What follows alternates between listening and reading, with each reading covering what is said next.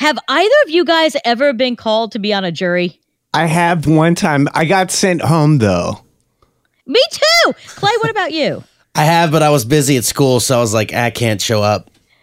All right, so here's the deal. None of us have been on a jury, so we need your help. 812-491-9468. Because, I mean, I got sent home early. Like, I must have walked in there like, nah, not you. Not this Tyler, person. how far into the process? Yeah, not this girl. Well, how far into it, Tyler, did you get sent home? Well, I got there and I was not dressed appropriately. So Imagine that. no, seriously, they sent me home because I wasn't dressed appropriately. I was Sir, wearing tennis sweatpants shoes. are not allowed. Basically, that's basically what happened.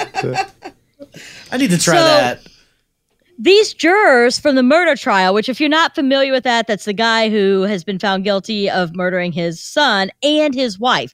Now these jurors are all coming out to talk. For the longest time, I wanted to be on a jury because I wanted to be like that person, right?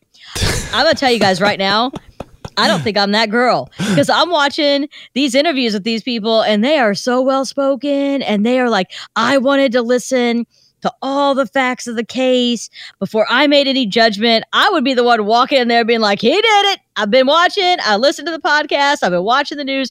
That's why I don't think we get picked.